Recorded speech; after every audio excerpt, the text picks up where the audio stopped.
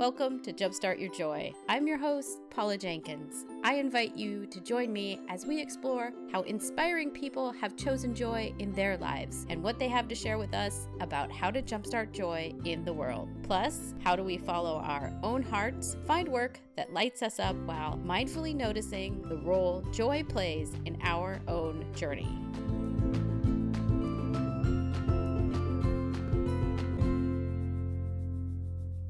Welcome to episode 121.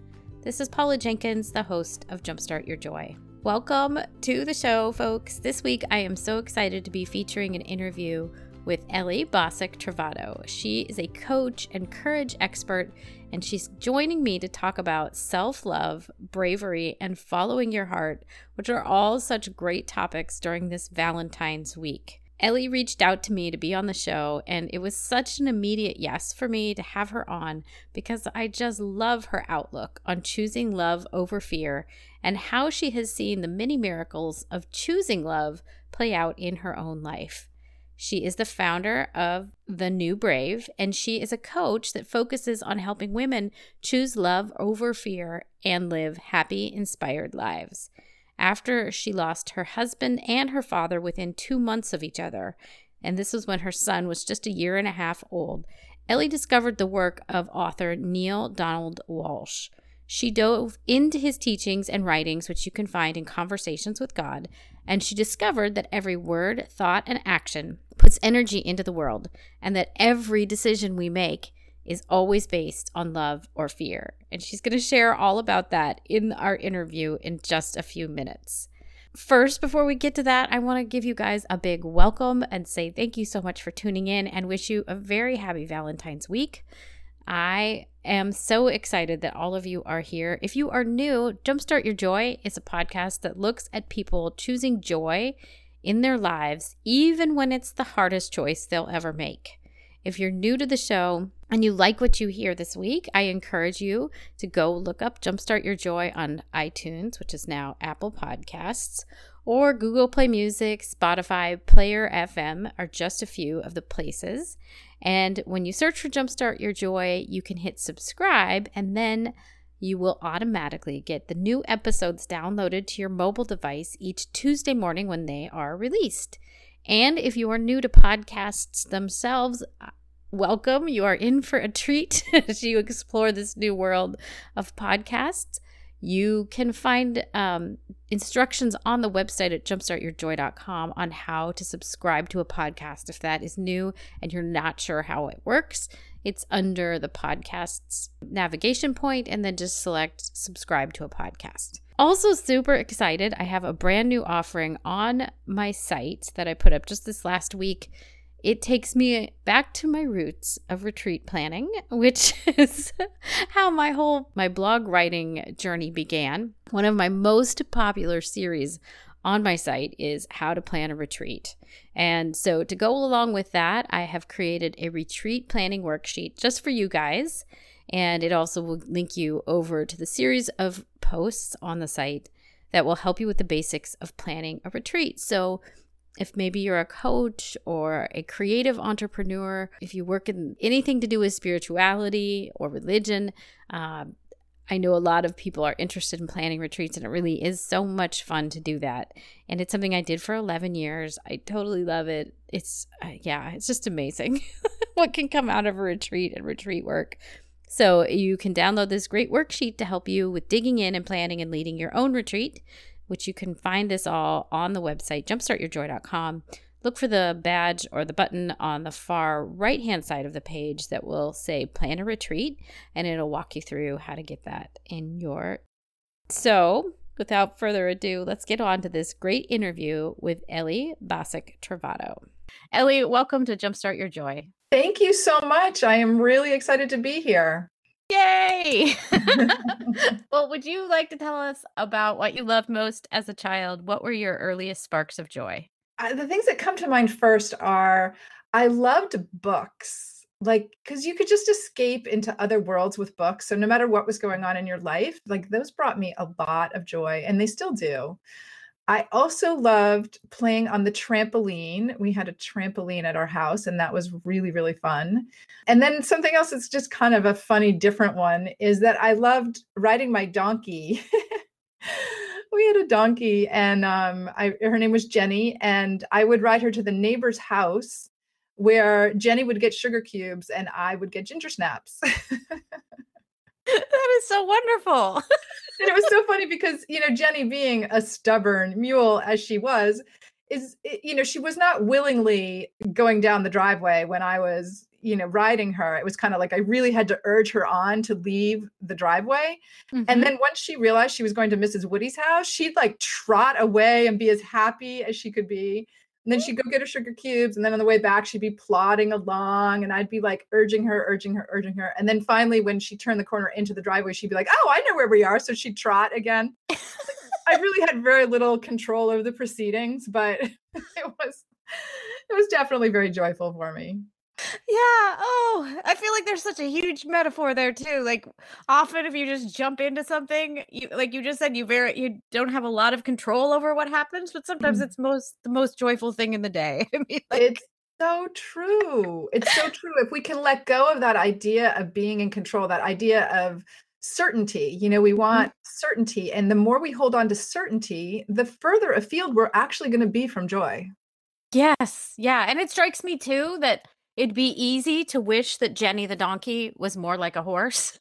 Yes. But that we could I love that we're already down this path, but that like allowing Jenny to be Jenny was part of the key as well. Like she's just going to do what she does. We're going to accept that. It's so true. It's so true. And of course, there's the metaphor of being, motivated by sugar cubes and ginger snaps. Yes. Two of my bigger motivators, personally. Oh my goodness. I love it. I love Jenny. And what is it that you do now? I am a lucky duck. I get to help women live more inspired, happier, and healthier lives through speaking, coaching, and writing. It's been a very circuitous route to get to where I am today. And I love what I get to do. I love it. I love the ahas. I love the discoveries. I love the connections that women make that are in my tribe with each other and how they support and celebrate each other. It's just, it's fantastic. Not to mention that, then when I go off and get to do all the things that I love to do, the personal growth and development, I actually can turn around and make it part of my job that I incorporate everything that I learned. So that's also really cool. Yes. Yes. Also, one of the key things that I love so much about podcasting is it's the connections and like you learn so much from having each conversation. The interaction points are really amazing to me. Yeah. Well, and I know the audience out there loves to hear people's stories of how they get to where they are now. What was that? What was some of your journey like that led you to wanting to pick up the coach role, after Jenny to where you are now? Well, I won't go quite as far back as Jenny. Fair enough. I will say that probably the most relevant part of my path was that I was a 7th grade English teacher and met and fell in love with my principal, if you can believe it. That was quite the thing. And ultimately, we got married. And about a year later, my son was born, our son. And then about a year later, my husband was diagnosed with a brain tumor. So that was an incredibly challenging time in my life. He passed away about a year later, and that was 2 months after my father passed away. And what I ended up doing was I was so grateful for the people who had come forward and helped us through all those challenges. And I had been introduced to some resources that really changed the way that we looked at things. And I'm sure we'll end up talking about some of that later. But I wanted to create a wellness center in their honor and put those kinds of resources into people's hands, and as basically a way to thank the community for everything that they had done for us. So I created a wellness center in the town that I live in, Bridgewater, Massachusetts, and it's called Uplifting Connections. It still exists. And then I had that for about 6 years. And ultimately, I wanted that to be a beacon for health and wellness for the community. And ironically, I was beyond stressed. Mm. I was, a single widowed mom of a very strong-willed child. And I had this wellness center that really was asking of me a lot that was not in my A game. So where I love to be with people, I'm an extrovert, where I love to coach people and talk to people and would have loved to be out front all the time, connecting people with the resources that could really uplift them and change their lives. I ended up in the back office all the time, trying to make the finances work and the scheduling work with all the different practitioners that I had. And I was the opposite of a beacon for health and wellness. So I ultimately sold that and decided, you know what, the part of this that I love is that unofficial coaching that I've been doing. So I went out and I got certified to be a life coach and just decided this is what I want to do from now on. Like, this is my A game and this is where I'm at. So it was, uplifting connections, ironically, was bringing me the opposite of joy. And it felt like shackles around my ankles. And I was incredibly happy when I was able to sell it to somebody who I knew would take good care of it. And it's now moved into other hands, actually, and it still exists and it's doing beautiful things in the community. And I don't need to be sitting in the back office while it's doing those things. Yeah. Wow. Ooh. And there's so much in your journey and story there that resonates, and that, like, there's such wisdom and inspiration. I mean, I think it's interesting how some of the really hard things are often the things that then show us where we want to go next. And that's definitely, part of my own journey in even the birth of the podcast is, how do I put that hope and inspiration out there for other people if they're looking for the thing that maybe inspires them to feel like they can go on and they can rebuild and they can, I don't know, find themselves anew. Yes. Yeah. I think that we can relate to each other on a lot of fronts like that. Yeah. Well, and then the wisdom too of recognizing that this thing you loved so much is now hard and not playing into your strengths. Because I think a lot of us go with that noble idea of building something that is beautiful and wonderful, but then realize, ooh, this is different than what I thought it would be. Yeah, to me, that comes down to giving yourself permission to really be fully who you are. And I have a dear friend, Kathy, who was the one who was like, Ellie, this isn't what self-love looks like. Mm. And I needed her to point that out to me. And as she did, it was like that understanding of like, yeah, oh man, I got to give myself permission to really take care of myself. And I remember there were times when I'd be sitting and I'd be super focused, like, I've got to do this and I've got to do this and I've got to do this. And she'd be like, but I'd be so stressed out, just feeling so overwhelmed. And she'd be like, Ellie, why don't you just like take a walk for a minute? And I'm like, I can't take a walk. I don't have time to take a walk. Yeah. And so, yeah, giving yourself permission to realize that like all the rest of it, you're not going to show up as your best self if you don't give yourself permission to actually take care of yourself. But I look at it now as this sort of scale of well-being, and there's like -10 on the scale of well-being. And if you imagine it being a vertical line, and then there's 0 in the middle, and then there's +10 at the top. And everything between 0 and -10, like -10 is like the hijacked version of you. It is all fear-based. It is all what I call survive brain. It is the zone of survival where you are in reaction mode, where the emotions are about fear, resentment, jealousy, rage, depression, anxiety, worry, frustration. All of that is down in that zone of survival. And that's when our amygdala takes over. And it's really about fight, flight, or freeze. And we don't have available to us the best parts of ourselves. And so if we're down there swimming around in those depths, it's really hard to call forth our best qualities and to be giving our best gifts to the world. But when we do the work of being above that line of 0, that 0, 0 to 10, and at 10, I call that like the radiant you. That is you radiating the best qualities that you have to offer. And giving yourself permission to take the kind of care of yourself where you will remain above that line. So if you take a hit, that hit might take you down a little bit.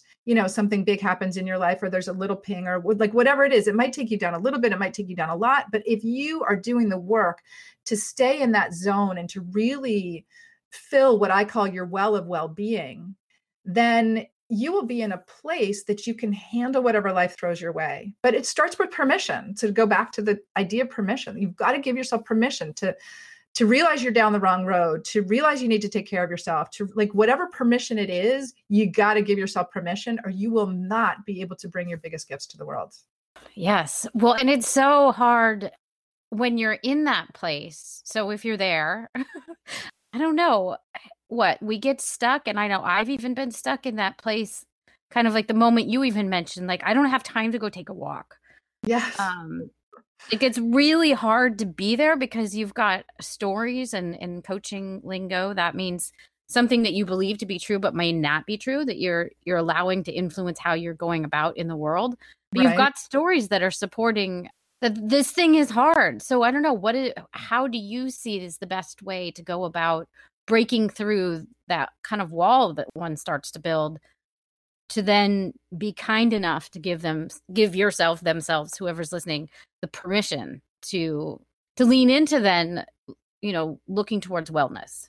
That's an interesting question. I think there's so many different pieces to that, but like one of the really big pieces that I've only recently more fully understood, because I'm doing a lot of work with Alison Armstrong right now, who's a phenomenal woman who studies men and women. She started with trying to understand men better, with the assumption of like, what if they're not actually misbehaving? Like, what if they're not, like when we're feeling ignored and when we're feeling X, Y, and Z, what if they're not actually misbehaving? What if we're just not understanding where they're coming from?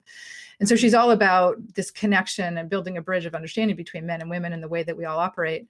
And one of the things that I learned from her is that as women, we are absolutely wired externally to look outside of us for whether we're okay, to look outside of us, to do things for people outside of ourselves that we wouldn't do for ourselves. Oh, definitely. Yeah. I mean, and I could see it play out in my life and clients' lives, but like, yes. So we often are looking for that permission granted from external places, even though that's not really necessarily where it should come from.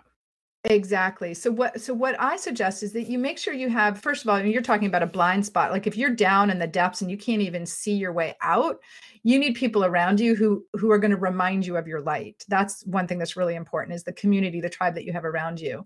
But then the other thing is to really honor the fact that like, if we are motivated by external things to us, to really just take that to heart and be like, okay, well, let me be really clear that the version of myself that I am giving my son when I'm not taking care of myself is an entirely different version than what I'm capable of giving him when I'm at my best. So do I want to be showing up as patient or impatient for him? Do I want to be showing up as loving and generous and kind and compassionate? Those are all above that line in that scale of well-being. Those are not available to you when you're down below that line. And so when you understand that you are going to influence and impact the people in your sphere, especially the people closest to you, but even people rippling out beyond that, when you understand that, then it becomes really almost like an imperative that you take care of yourself so that you can be bringing your best qualities to the table. Yes. What you're kind of explaining there is it's feeding into and like leveraging the fact that we as women do take some of those cues from an external place, but then how do we make it an empowered move so that we're calling forth our best version of ourselves, even when we're taking the cue of like, I want to do better for someone, but it's also making me better as a person too. Exactly. It's sometimes that sort of backdoor way that we give ourselves permission to do the things that will take care of ourselves.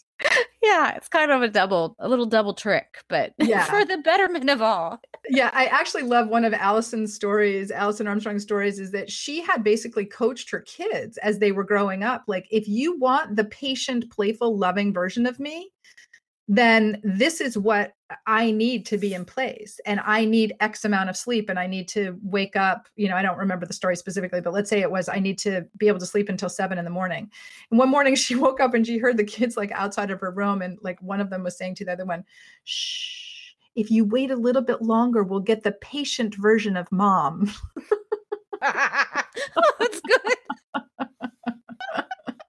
But what a gift too. I mean, on both sides, that the kids get it, and then that mom, I mean, she was probably rolling as she heard that. Yeah. Oh, that's so wonderful. Oh, I'll have to look up Alison Armstrong. She sounds like a kindred spirit for sure. Yeah, she's awesome. You talk a lot about, and you've hinted at that area of choosing love and or fear. And I don't know if you want to talk about a little bit more about how that plays into the line of wellness. I'm betting that that is a really there's a neat tie in there as well with choosing love or fear. Yes. Where I was first introduced to this concept of choosing love over fear is it was kind of cool. It was actually after my husband's diagnosis, and there was somebody who came briefly back into my life who was actually the ex-husband of one of my really great friends. And Mhm. I couldn't tell you how he found out that John was sick. I couldn't even tell you how we were in touch, but he basically, it was like an earth angel. Like he came and visited, and that was lovely to see him. And then while he was there, he said, "Have you read the book Conversations with God by Neale Donald Walsch?" And I said, I have it on my shelf, but I've never actually read it. I kind of kept putting off my sense of spirituality and all that. And he was like, "You should pick it up." And then he disappeared off into the world, and that book changed my life. Like, it Mhm. is absolutely no exaggeration. That book is the reason that I created that wellness center. It is the reason that I am okay today, better than okay, and thriving. It is a phenomenal resource. It's called Conversations with God by Neale Donald Walsch. I highly recommend you get a hold of it, Mm. any of your listeners. So it is not a religious book. It's not trying to tell you what you have to believe.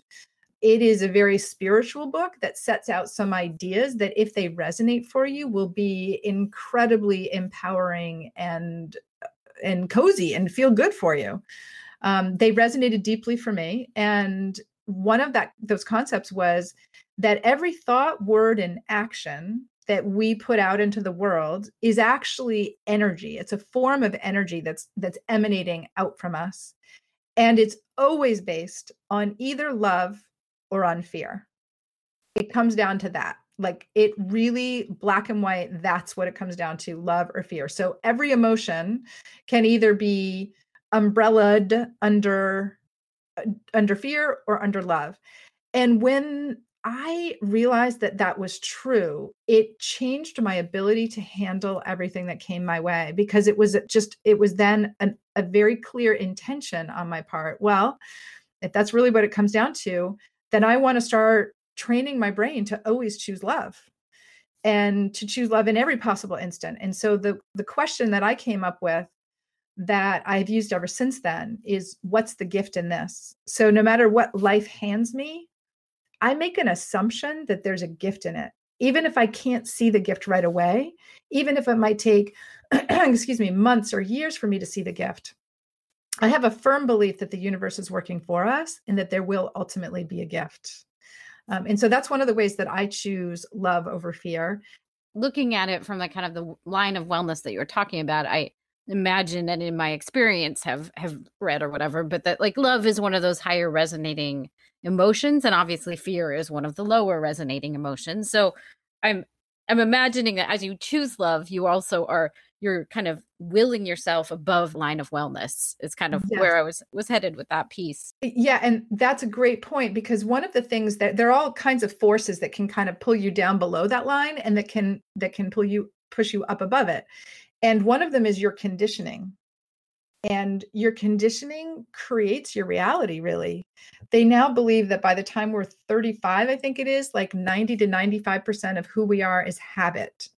So if you have conditioned yourself over and over to a state of anxiety and depression, and telling your story to yourself again and again and again, that you are anxious, you're worried, you're depressed, you're sad, and continuing to tell yourself the story and tell yourself the story and tell yourself the story. Now, by the way, I'm not saying that depression isn't a real thing. Don't get me wrong there. I had decades of depression, and I can tell you that it's a real thing. But I can also tell you that we get addicted to emotions in part by what we do over and over and over.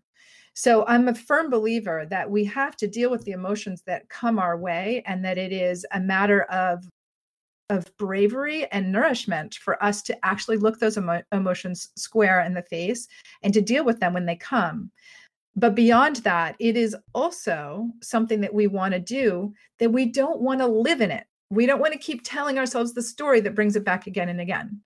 So we want to condition our brains by creating like superhighways to happiness, to the feelings that we want to have. And so that's one of the things that I do with my coaching clients a lot, is start really laying down the tracks to better feeling emotions so that that becomes the habit.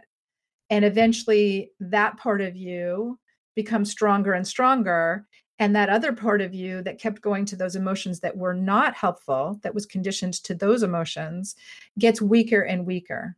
I was nodding completely when you were talking about looking at things and choices in life. Am I making this choice from a place of love or fear? Because many moons ago, I went through a divorce and kind of went through a similar thing where I was like, I feel like a lot of what I have been doing recently back in that time was making decisions based on fear. Like it was, things had become fearful. And so I read Power of Intention by Wayne Dyer.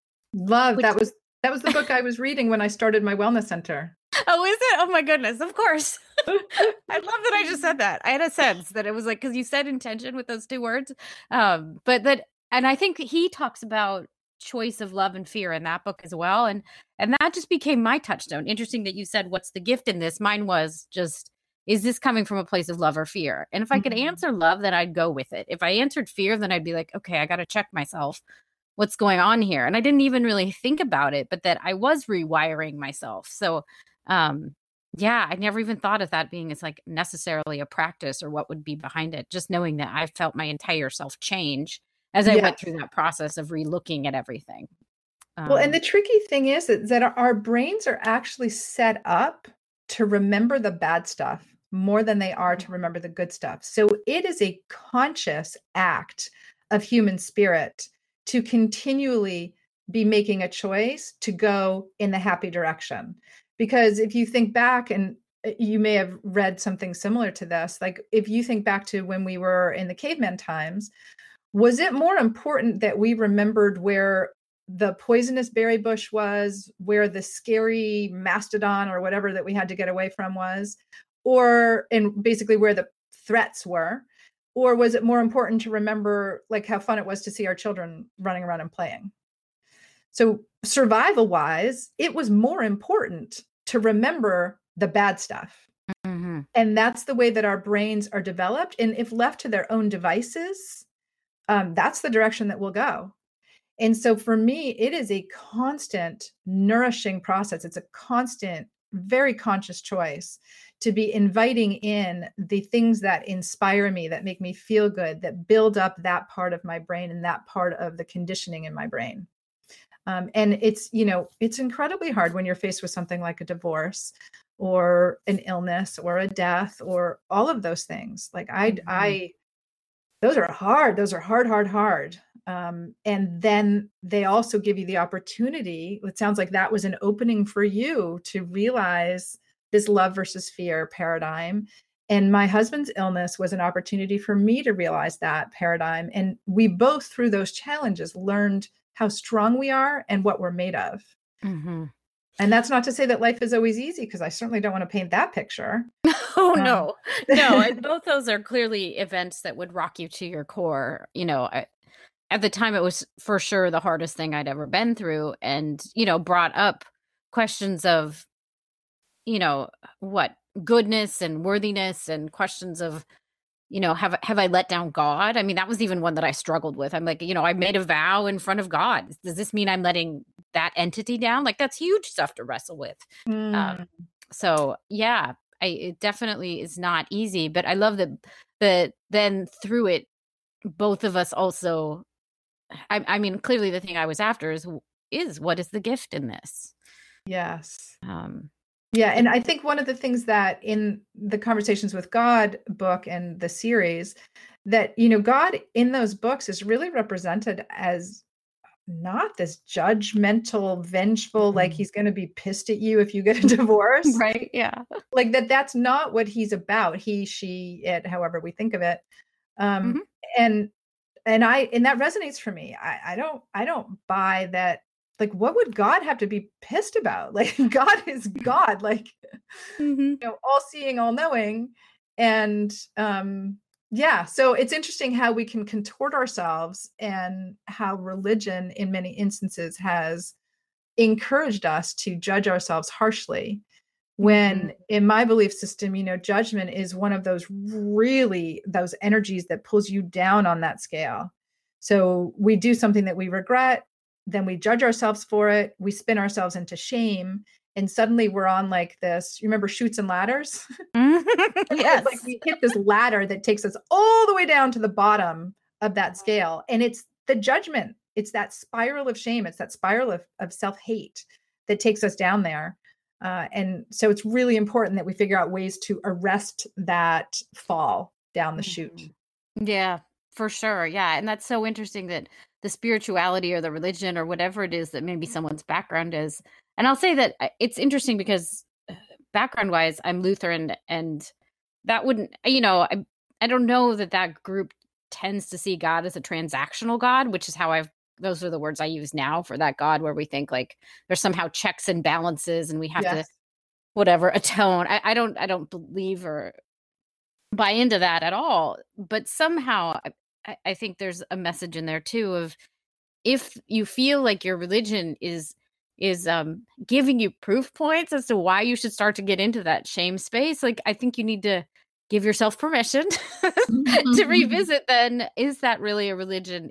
Is that truly what you believe? And I think we all get a little bit stuck in those places when our upbringing, I don't know, it kind of points to this place of we should judge ourselves, or that maybe, like you were saying, that maybe a deity is judging us for these things. It gets into really weird territory.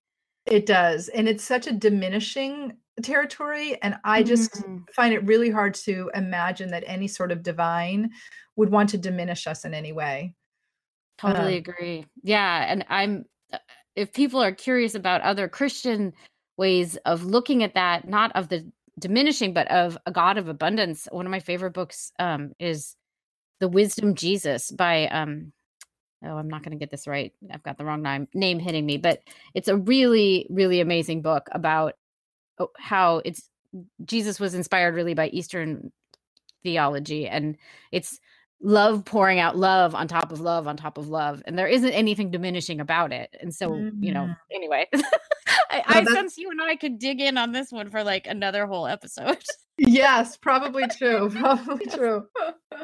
Yes.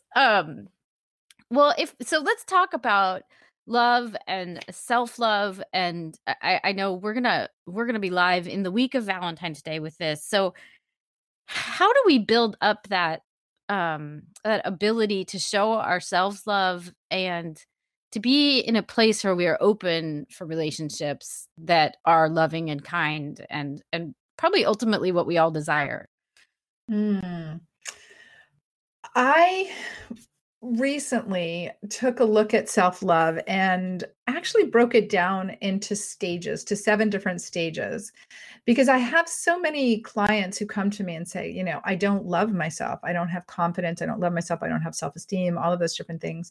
And I started looking at it and thinking, people have it sort of as if it's a mountain of like, I'm not at the top of that mountain. Like, I don't love myself. And it's like, well, how on earth do you even start? Because it feels so big. It feels gargantuan, like that you have to go immediately from what may very well be a place of self-hate to a place of self-love. And so I put together the stages because I was like, there's actually different waypoints on the way to that ultimate expression of self-love. And I feel like that's an easier way to approach it. Of course, and we can talk about what those stages are. And of course, if you don't love yourself, it's going to be challenging for you to really fully embrace the idea that you deserve to be around somebody who is loving and honoring of you. And so self-love is, to me, a really important, really, really important. Like, it all kind of stems from that place. If we are loving ourselves, if we are filling up our own well, if we are in a really abundant feeling place, then we can be all of those qualities of being that the world needs. And if we don't, then we're coming at any relationship from a deficit and almost like a gimme, like, give me some love, because I've got this emptiness that I need you to fill. And honestly, that's not anybody else's job. The No. only way that everybody's going to be okay is if we all take responsibility for filling up our own selves with self-love. And then we give from the abundance that we have, and then we're able to love other people. But no matter how much I love my son, for example, if he doesn't develop his own sense of self-love, he's never really fully going to be able to feel all of the love I'm giving to him, because there's going to be a part of him that's wondering if he's deserving. Mm-hmm.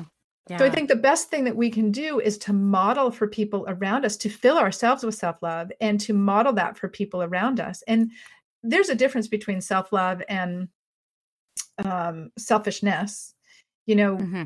there's, and everybody's line is probably a little bit different there, but for me, it's filling your well enough that you know that you have something to give. It's not an excuse to every day in every situation be like, yeah, no, I got to take care of myself. I got to take care of myself. Got to take care of myself.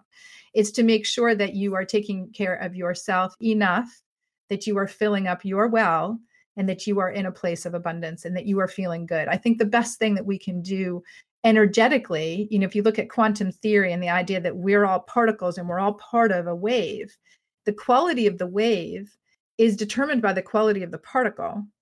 And so the quality of the wave is, you know, we're part of a wave of a podcasters community, or people who listen to podcasts. We're part of a community of the people who live in our house. We're part of the wave of the people who live in our town, the people who live in our country, all of that. The wave, the quality of that wave is dependent on the quality of the particles. And so it's our job basically to love ourselves. And then what we will call forth is completely different, because we will be at a higher vibrational place that from which we see and feel and draw other higher vibrational experiences and people. So it's incredibly important on Valentine's Day week or any other week. And on Valentine's Day, if you don't have a sweetheart, give yourself a present. You want to be your own best friend. And I have a whole, like, that's a bunch of what I do inside my 90-day transformational program, is talk about like self-love and how do you go through all those stages, and how do you get to that place where you have that ultimate expression of self-love. And the way I define self-love is what it looks like is someone who celebrates their strengths and has compassion for their blind spots and their weaknesses. It looks like accepting that you're human and that you're not expected to be perfect. And all the way at the top of the stages of self-love, there's the kind of self-love that makes you feel comfortable fully expressing who you are and sharing your gifts without apology with the world. Yes. Oh, yes. Yeah, there's some phrase that I don't even know where it's coming from, but something about kind of loving unapologetically. And that doesn't mean like individuals, but like really embracing the entirety of who you are and like just showing that to people. Yes. And I think once that happens and you're out there, it's amazing. Probably, I think this is more Wayne Dyer stuff, but like you're a match vibrationally for other people who do that. And so you bring them into your sphere, and then, yeah, you light up the sky.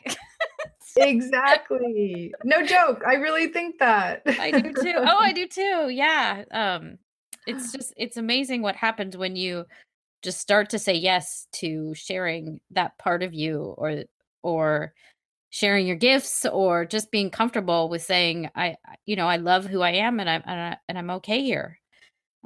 Yeah. And for me, the first stage of that self-love, like if your listeners are like, how do I get to that place where I love myself?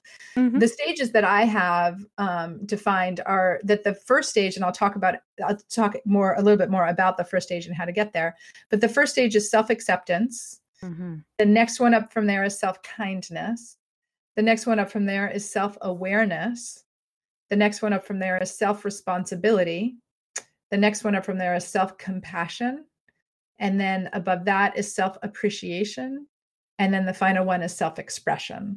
And so to me, those each have higher and higher degrees of frequency, and they each encapsulate all of the stages that came before that. And so if we start with the idea of self-acceptance, we've all done things that we regret. All of us. I've never met anybody who was like, yeah, I got it all down. Like I've done this human thing perfectly. But to accept that we've done whatever we've done, it's helpful for me to look at it that when I've made the mistakes that I've made, that I look at those and I say, and this is what I'm going to suggest to your listeners that they write down, that you said that you witness, okay, I did something that I regret. And then you catch yourself before you go into that spiral of shame that would take you down that ladder. And you say, I am human. That is how I showed up in that moment. It is not who I am when I am at my best. And then picture yourself, where you are on that scale, because if you're down below 0 and you're in survive brain, all bets are off, because in survive brain, it's about survival. Mm-hmm. And each man for himself or each woman for herself. Yeah. And so if you can just literally look at whatever you did and say, I'm human, that is how I showed up in that moment. It is not who I am when I am at my best.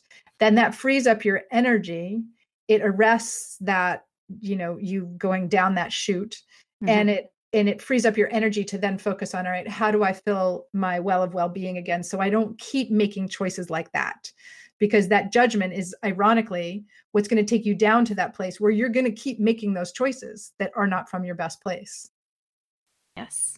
Yes. And if you can say, I accept this, and now it can rest, then you can move on, at least from that place of having it be settled. Yeah. And then the trick of just not letting your own brain go back to it and continue to relive it and continue to tell yourself that story, like you're saying, the spiral of it, that you were a bad person. This proves that you were a bad person, because I think it's so easy to get into that place. And in some ways, like you were saying, sometimes becomes habitual. It almost feels comforting to know you can get into that place of self-shame, and it's a place you can go to, and I don't know, it's familiar. And so rising up into the acceptance level of it, of that's who I have been, and that is who I was in that moment, but that's not all of who I am, is hard and beautiful in the same breath. Yes.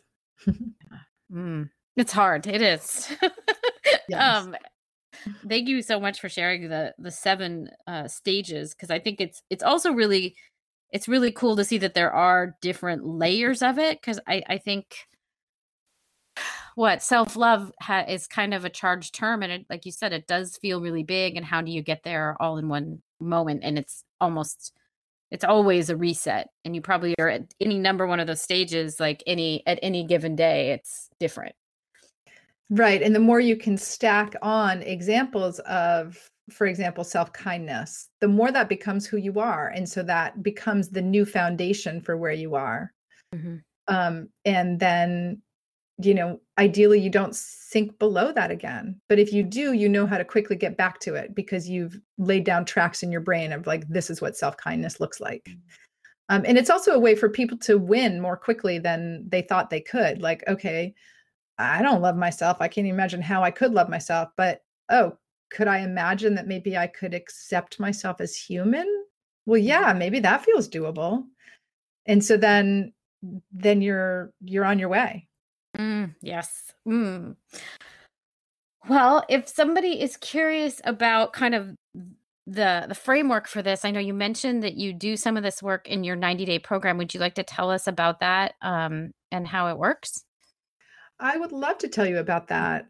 So I have a 90-day program, and we're about to start wave 4 of that program. And depending on when your listeners are listening to this, we may be in there. There's going to be 4 days in which the shopping cart is going to be open. And so if this sounds at all interesting to them, I would recommend that they just email me directly so that we can get them in there as quickly as possible if there are still spaces available. And so my email address, by the way, is Ellie at thenewbrave.com. That's THENEWBRAVE.com. And what the program is all about is essentially, when you're looking at the way to create lasting change, there's the mechanics of it. Like, what do you need to do if you want to release weight, if you want to do better with your finances, if you want to be more organized? There's the mechanics of it, and if you want to have better emotions, like there's the mechanics of it. But then there's the who do you need to be to continue to make the choices consistently that will create that reality in your life. And so the whole idea of the 90-day program is that it's really important, first of all, to build a community so that you have people around you who support what you're doing. They're like-minded, they speak the same language, they understand the same ideas, they're interested in being inspired and living inspired lives. We don't always have that around us in our day-to-day life. So in the 90-day program, we create that sense of community. It's all done inside a private Facebook group. And I'm on video live 4 days a week. And I literally will give, a coaching nugget for the day and then potentially some homework. And over the course of the 90 days, then there's also some Zoom calls where we get to know each other that way. We post regularly inside the group. It becomes the sisterhood, which is amazing.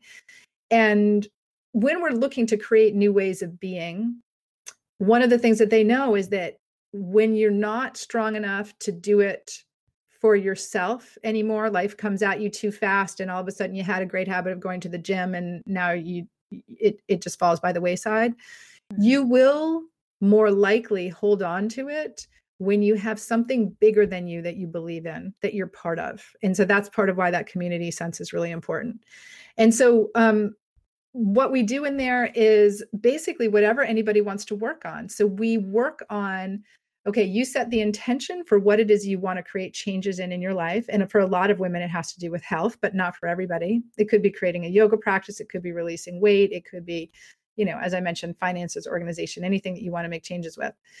And so you set the intention at the beginning, and then throughout the entire program, you're learning things that help you become the person who just makes those choices day in and day out that rise you to the level that you want to be at. And we call it the My Body and Life adventure for a reason. Adventures are filled with twists and turns. It's not a straight path. And if you fall off in 2 weeks, then you suck and you're done. It's like, there's twists and turns. Life is going to happen. And I wanted to create a program that was long enough that you had a chance, if you needed to, if life came up and you fell by the wayside, that you could, pick yourself back up and jump back on. It's all about self-love. It's about creating habit.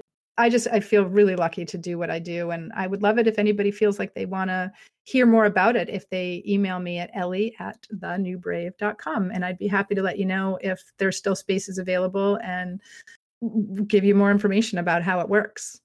But they also can just go to thenewbrave.com and sign up we've got a free mini course on 5 habits that happy people have. And all kinds of great content right on the website. Yes. And I will link up to that in the show notes. Let's jump into our last couple of questions. I love that you mentioned resistance as part of your program. Where have you seen resistance come up in your life, and how have you overcome it? Oh, resistance comes up every day. Yes. Resistance has so many different forms and disguises, procrastination being one of them. And so actually one of my techniques for overcoming resistance is that I literally just call it out. And, if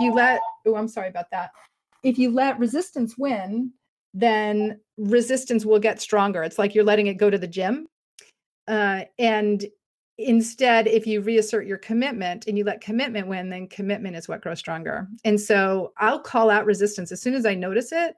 I'll write it down on a piece of paper and I'll be like, I see you perfectionism. That's one form that it can take. Or I see you procrastination. I'll write it down on a piece of paper. I'll crumple it up and I'll throw it away, and I'll take an immediate action in the direction that I want to be moving. I love that. Yeah. Because once you've kind of shed the light on it, resistance has a hard time hanging out. Yes, it does. Yes. And you're not getting bigger muscles. No, thank you. You're onto it. Or once it knows you're onto it. Yes. And then last and most joyfully, what are 3 ways that you can think of to jumpstart joy in your life, in the world, or in other people's lives? So one thing I would say is to pay attention to the magic moments in your life. We have magic moments happening all the time, and we let them pass us by. And if we don't notice them, then we're missing an opportunity to, first of all, feel the happiness in that moment. And second of all, to be laying down the neural pathways in our brain to happiness. Because the more we notice those little things, and it could be seriously like the snuggly softness of your dog's fur. It could be the color purple juxtaposed against the color yellow in your garden. It could be, the fun of, sometimes I'll create magic moments on purpose. Like my son was on the floor one day snuggling with the dog, and I had an armful of really warm laundry and I just rained it down on top of him. So create and pay attention to magic moments is my first one. The next one is to create a daily practice that fills your well of well-being, or your wow, as I call it. And the daily practice can be any one of a number of different things that you design your own way. It's one of the things that I do in my 90-day program is I teach them specific daily practices that I use and that I recommend. But you for sure want to start the day. You want to bookend the day with some form of daily practice that grounds you and centers you. It's like pushing the reset button. So for me, I meditate. It doesn't have to be meditation, though. It could be as simple as you write down a vision for the way you want your life to be a year from now, and you read it and feel it every morning. One thing to make really sure that you're not doing is rolling over in bed and picking up your phone and checking Facebook and your email. That's a bad idea. Guilty as charged. What'd you say? I said guilty as charged. Guilty as charged. And I get that. And so many people are. And I used to be myself. But the truth is, that's when you're still really close to that, subconscious state. Mm-hmm. Yeah. And that's not, you're suddenly like, Facebook on any given day can make me feel like $1 million or make me feel like nothing. Mm-hmm. And so do you really want to hand that over to the gods that be in Facebook? Yes. And good point. So I'm just saying, give it an hour or two. That's your own time and your own place to get yourself back to center. When I wake up in the morning, I put my hand over my heart and I say, "Good morning, beautiful." And I strongly encourage that people do that. And if you're not comfortable saying "Good morning, beautiful," say "Good morning, sweetheart," something like that. And then when I go to bed at night, the last thing I do, I have other practices that I do at night, but I know we're running out of time. So I put my hand over my heart and I say, "May peace and love fill my heart tonight, and my dreams guide me to higher wisdom." I love it. But I bookend my day with being nice to myself that way. And then the third thing is pay attention to what you feed your brain, because you're feeding your brain all the time. And if you're sitting there watching the news endlessly, you're feeding your brain everything that's happening on the news. And if you, on the other hand, decide that you want to feel inspired on a regular basis, then you pick up a Wayne Dyer book, or you listen to a fantastic podcast like Jumpstart Your Joy. Your listeners probably know this, or they wouldn't even be listening to this, but you've got to feed your brain the good stuff, because you're creating the neural pathways in your brain with what you focus on. So super, super important.